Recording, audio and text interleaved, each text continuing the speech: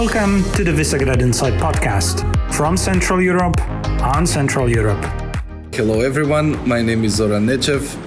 I'm heading the Department for EU Integration and Institute Democracy in Skopje, North Macedonia. I'm also a member of the BEPA Group, Balkan in Europe Policy Advisory Group, and also a Europe's Future Fellow at IWM in Vienna. Listen to this podcast. So are the Baltic states united against the revisionist power, as we write in the weekly outlook? It's 31st of January 2022. My name is Wojciech Przybylski, Kamil Jarończyk, and Miles Meftian are with me in our Visegrad Insight podcast studio, discussing the outlook for this week and also for the month of February this year. So Kamil, first let's go with the outlook. What items have we highlighted for this week? This week in Central Eastern Europe, Jens Stoltenberg, NATO's Secretary General, said in an interview to the BBC that NATO will not send combat troops to Ukraine in the event of a Russian invasion of the country. But he did state that the alliance is providing support to Ukraine. But the Baltic members of the alliance seem a little bit more steadfast on supporting their Ukrainian friends. We can see that, for example,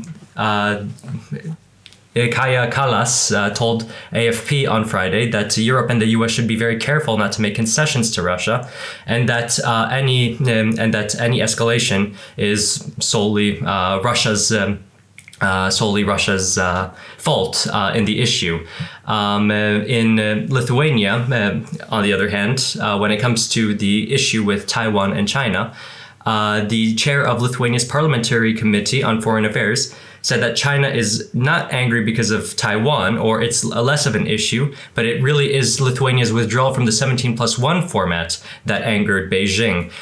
She believes that it was due to the fact that this was a strategy by China to put a dent in the European unity, and that this was one of the main issues for their Eastern trading partners. So very well. I mean, we see Baltics taking a rather liberal, hawkish position here in the standoff both with Russia and China. I think we should take a note here that both Russia and China are interconnected. It's an asymmetrical relationship. It's not really an alliance, but as things mount up in the border, along the border with Ukraine, the tensions also rise in the Southeast Asia. That is dividing, of course, the attention. It's a split of attention and of resource from the Western power, especially the US. And the Baltics come here kind of understanding the bigger geopolitical game, as it seems smaller countries of Central Eastern Europe, but also smaller countries of Southeast Asia seem to realize that what is at stake for them. Okay, but let's maybe move also to what was happening in the key V4 countries, at least 3 of them I have to mention. In Poland, as we wrote in the previous outlook, we had an attempt to, first of all, to establish the Parliamentary Investigative Commission in the lower chamber in Sejm, which would have real powers to investigate the case of illegal surveillance of MPs.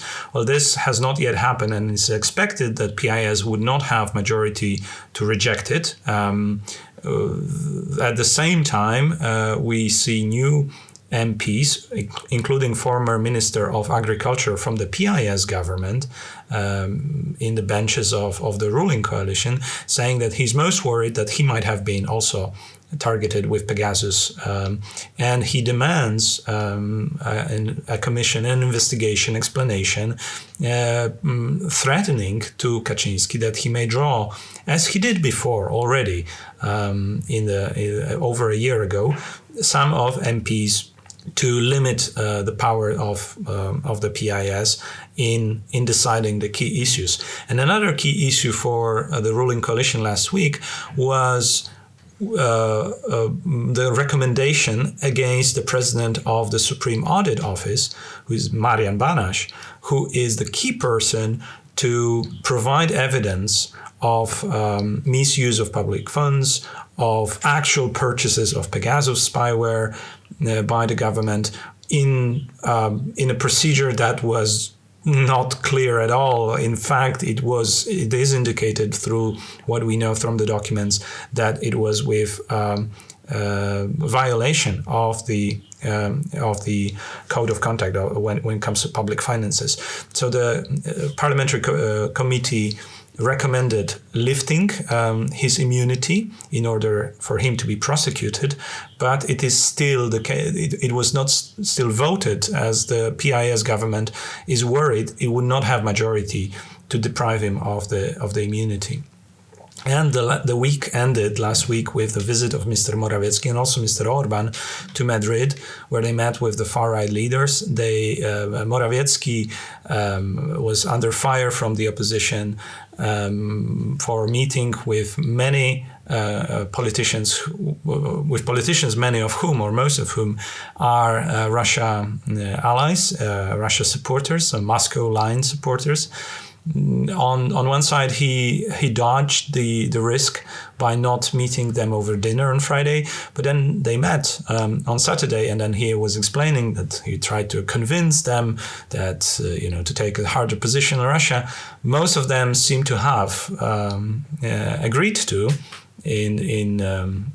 Through a public statement, from press statements, we know there is some sort of declaration signed of dubious nature, because it also seemed to be attacking the European Union also position as usual. But Marine Le Pen openly rejected the possibility of signing such a document. So this remains a problematic stance. And of course, Morawiecki goes to Kiev on the 1st of February, the same day as Viktor Orban goes to Moscow. Over his claim to secure even more gas supplies for Hungary in a European standoff with Russia over energy security. Speaking of Hungary, there is also OSCE mission being considered as an election observation.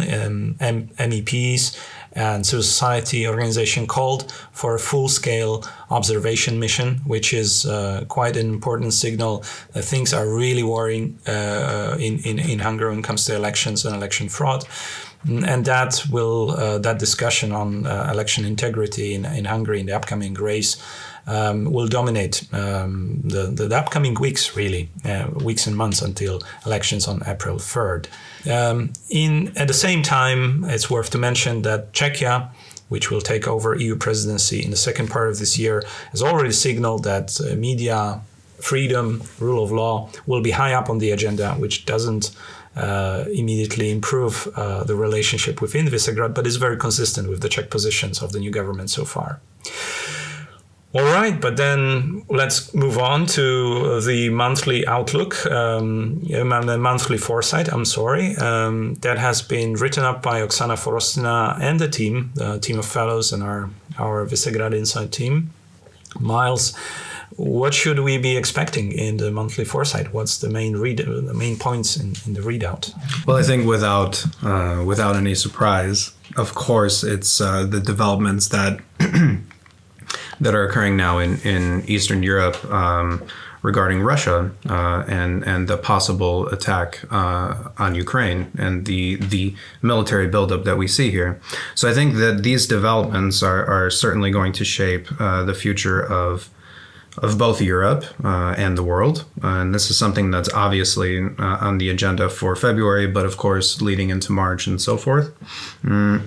What you essentially see right now is whether diplomatic efforts are actually going to work or not. We're right now at a sort of crossroads of what will happen, and we're kind of in limbo here.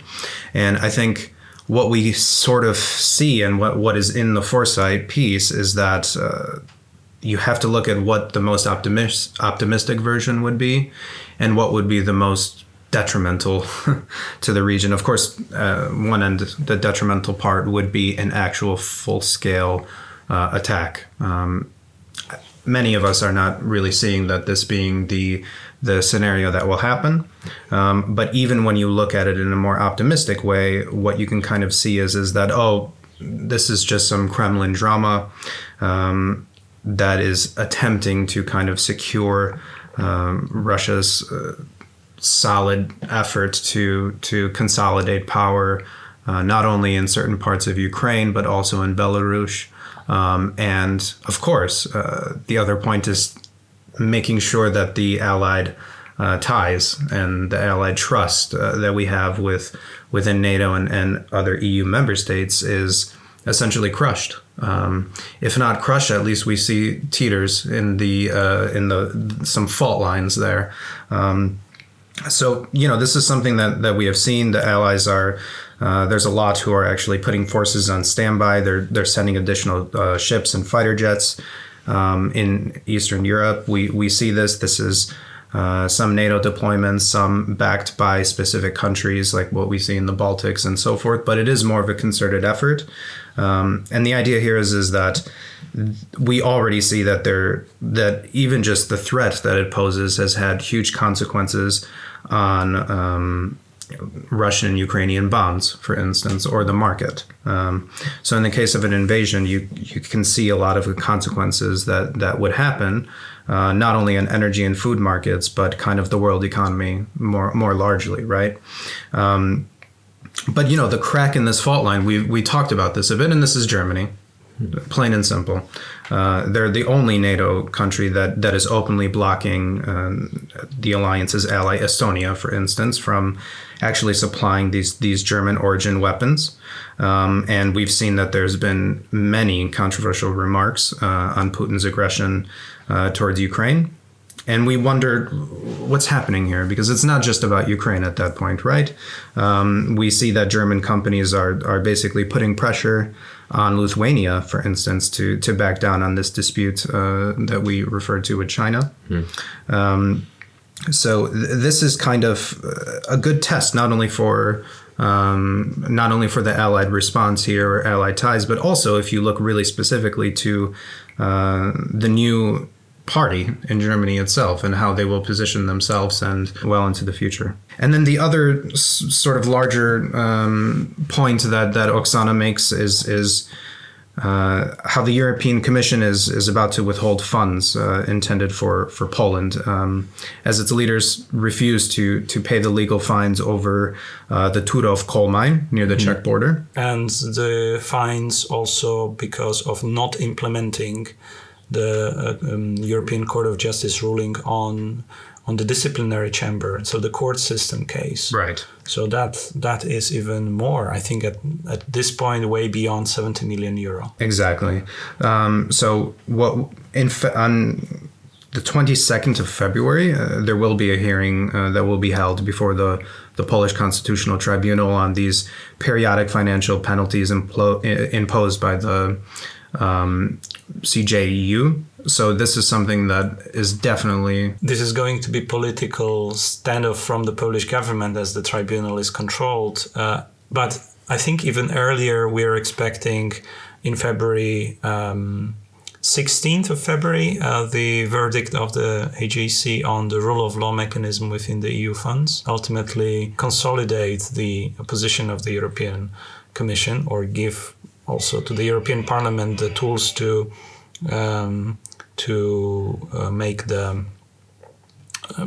put more pressure on EU institutions to withhold the money from illiberals. Right. And of course, this will be amidst the campaign in Hungary, which begins on the official date of the campaign is 12th of February. So all of that will be extremely politicized domestically in those countries. So all of this and more is what you can read about more in the monthly foresight that Oksana has written. Okay, and now let's move on to our special guest, Zoran Nechev, hosted by Tatiana Poliak-Grujic, director for Europe's Neighborhood Program at Visegrad Insight. Tatiana recorded a conversation with Zoran, who visited Warsaw last week over a trip during a trip of Western Balkans experts through the Visegrad countries to look for positive examples of what the Western Balkan countries can learn and actually implement from the modes of cooperation in the V4. And you'll be really interested to listen to that, to see what's cooking up, because it is a really top European level innovation, political innovation that is coming up. So enjoy and stay with us till the end. Hello everyone. This is Tatiana Palagruic, and this is another Visegrad Insight podcast on Western Balkans. This time we are talking to Zoran Nechev from Institute for Democracy Studies from Skopje, North Macedonia, and we're going to discuss today a little bit about V4 and Western Balkans cooperation, but also about the process of Western Balkans accession. Zoran knows pretty much a lot about it because he recently authored a policy paper about new methodology on Western Balkans accession. But anyway, my first question would be, Zoran, if you could tell us a little bit more about this new project, new initiative that I know your organization is leading, which is called Think Balkans. Tell us a little bit more what it is about. Yeah, it's pretty much replicating what the Visegrad countries have in the Visegrad region. Pretty much it is a Think Visegrad replicated project. So therefore we want to establish the same mechanism that exists here in the Balkans. It's a way or a mechanism in which, on a structured way, the ministries of foreign affairs are delegating commissioning analysis to think tanks from the region in order to widen the scope of, let's say, information and analysis so they can apply it in their daily work. To preserve the regional context, the ministries of foreign affairs of the Western Balkan countries need to decide together on the topics with a consensus, and the topics need to be from a regional aspect. It cannot be a topic that is of interest of a single country or deals with a single issue in whatever country in the Western Balkans. That's from the side of the ministries. From the side of the think tanks, how this regional aspect is being preserved. We are having one think tank per country at the moment, with the willingness to expand it to 2. The second one, again replicating the Think Visegrad model, the second one will be selected in discussion with the MFAs.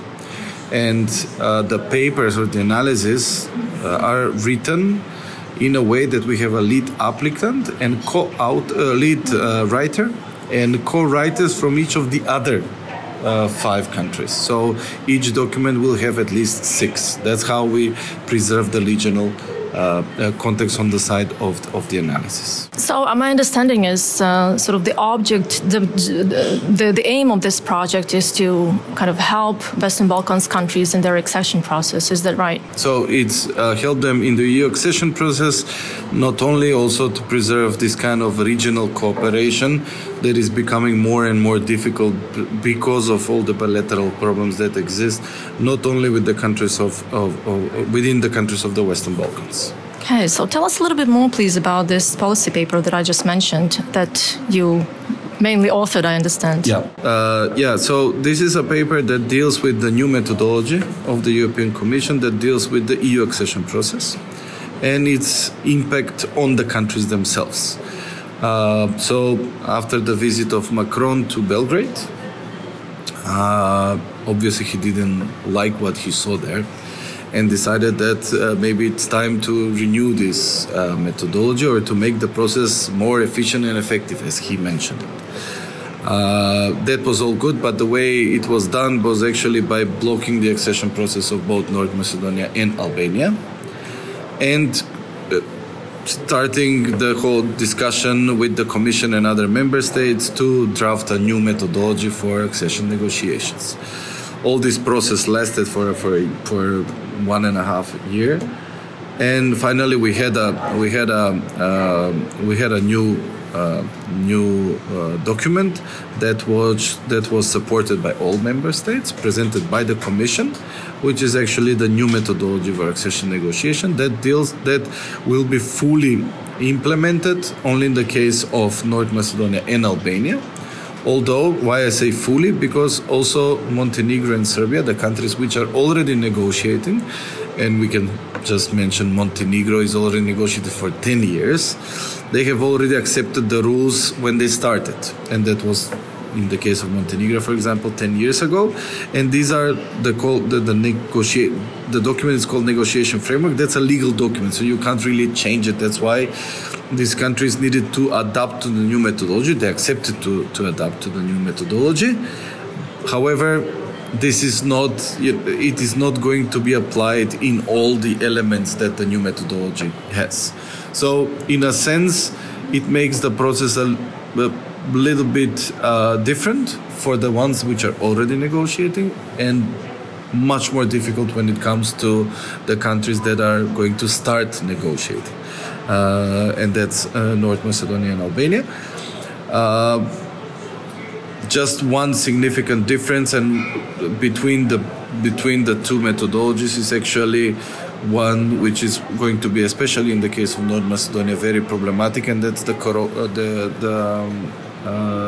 those are the corrective measures. Previously,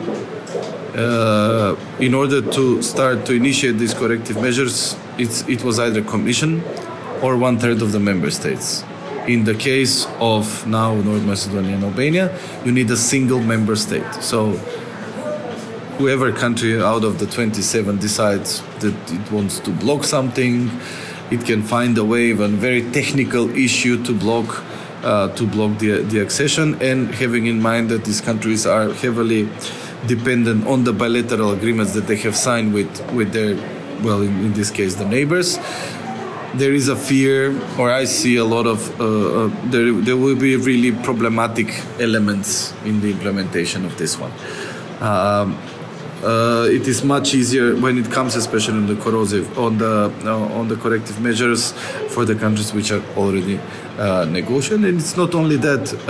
When Macron initiated this procedure and wanted to make the process more transparent, effective, and efficient, and when the member states accepted this new methodology, one of the basic elements on which it stands, it's creating political will and political commitment. That's how it is written, and we haven't seen this political commitment since the blockage. We were expecting much more from the French, because they were the ones that stopped the process with the idea to make it better. And we expected much more commitment from their side, also to influence the other to push this process forward. We haven't seen anything like that since 2019. So in this kind of a state of play within the European Union, and the problems which are knocking on the door, especially from the east, there will be even less attention to the enlargement process in the future. Thank you very much, Zoran. I have another question. So while French presidency is taking place, I mean, obviously, we all know about the conference that President Macron announced, conference on Western Balkans. Then we also know that Mark Rutte of the Netherlands also sort of supported this process, this enlargement to the Western Balkans. Czechs also announcing that they are planning the summit during their EU presidency. What's going on? Why the sudden change of this direction, sort of? Well, it's not a sudden change. The summit. So first, we have to differentiate between the summits. What Macron mentioned in the parliament is something new. We still don't know what it's going to be. Actually, something about the pace of reforms and accession process in the Balkans. What in details that will mean, I don't know. But we have to wait and see what is really out there. On the other side, the one which is organized by the Czech government during their presidency is this annual EU Western Balkan Summit that is happening, and this is according to the new methodology. And this is happening, previously it was, last year it was during the Slovenian presidency, now it will be under the Czech presidency. So this is something that will happen each and every year, and this is according to the new rules of procedure. We'll see how this focus on it's. They can meet as much as they want if there is not a concrete proposal on the table how all of them can move forward. It will be just another gathering, like photo shooting for the Western Balkan leaders and the EU leaders to show that there is still a commitment for the enlargement process. But I don't expect this conference to have something really substantive outcome. But let's wait and see. It might be things can change all of a sudden if one can imagine that it comes to a period when the French really want to return the credibility that the EU has lost in the Western Balkans, and all of a sudden they want to start immediate accession negotiation with both countries. But if this would happen or not, we have to wait and see. Okay, thank you very much, Zoran. Thank you. So Zoran Nechev from Institute for Democracy Studies was our guest today. This was part of our Western Balkans Future program supported by International Visegrad Fund. Thank you very much. Stay tuned.